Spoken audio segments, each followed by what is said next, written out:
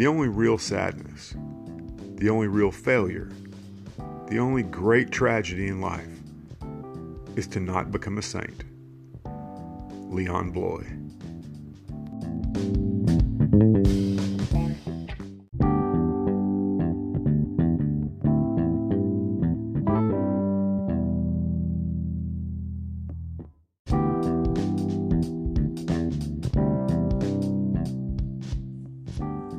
Welcome to the Revisionist History Podcast, where we set the historical record straight, no matter who it might offend. I'm Paul, and it's time again for Sundays with the Saints, an episode where we look at saints of the church and their historical impact. Now, last time we looked at St. Jerome. Today we're going to look at another church father, St. Ambrose. Ambrose was born in 340 AD in Gaul, in what is now Trier, Germany, and was raised in a Roman Christian family. After the death of his father, he moved to Rome to study law, rhetoric, and literature. In 372, he was named the governor of Liguria and Emilia and was based in Milan. At this point in his life, he appeared destined to follow his father's career as a government official, but clearly God had other plans. When the Bishop of Milan died in 374, Ambrose attended the meeting to elect a successor. He did this to defend the position of the church against the Arians, who were still seeking control nearly 50 years after being rebuked as heretics at the Council of Nicaea in 325. He delivered a stirring address to the assembled group, who then decided that he should be their new bishop. Ambrose, however, was having none of it. He liked his current job, had no formal training in theology, and had, though Christian, not even been baptized yet. So he did what any of us would do. He ran. He hid in a friend's house until a friend gave him up to the crowd, and in the span of a week, he was baptized, ordained a priest, and consecrated as Bishop of Milan. I've had crazy weeks myself, but never like that. Once he became bishop, he did something surprising for the times. He sold off all his lands and possessions and gave the money to the poor. This further endeared him to the people, and along with his already stellar reputation, allowed him to take principled stands even against the emperor himself. Such a stand became necessary in the year 390, after the Emperor Theodosius ordered the massacre of 7,000 citizens of the city of Thessalonica following a riot.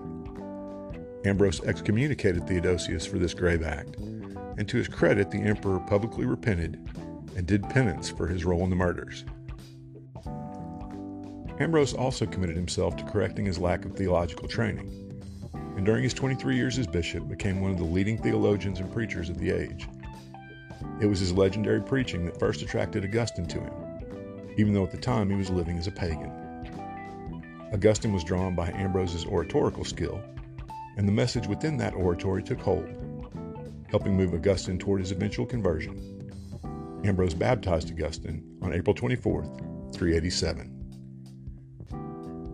During his time as bishop, Ambrose wrote prolifically on subjects including the sacraments, ethics, the Bible, the duties of the clergy, and the true nature of Christ.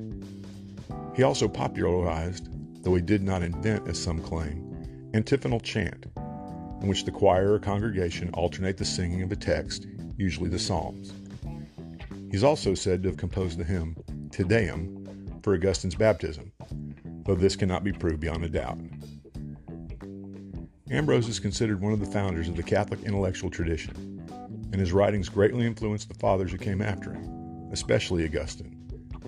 He helped define the idea that Christian emperors were servants of the church and not above it, a doctrine that would influence relations between church and state up to the period of the Reformation.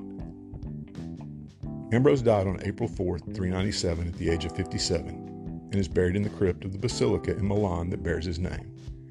He's venerated in the Roman Catholic, Eastern Orthodox, Anglican, and Lutheran Church, and is the patron saint of Milan, bishops, and beekeepers. I'll close this episode with a bit of trivia. You may have quoted St. Ambrose, or at least paraphrased him, without ever realizing it. St. Augustine, noting that Saturday was not a day that people fasted in Milan, where he lived, but was in Rome, which he planned to visit, once asked St. Ambrose what he should do. Ambrose reportedly said, quote, "When I go to Rome, I fast on Saturday, but in Milan, I do not. Do you also follow the custom of whatever church you attend if you do not want to give or receive scandal?" End quote. It's believed that from that quote, we got the saying, "When in Rome, do as the Romans do." That's our episode for today. Have a great day.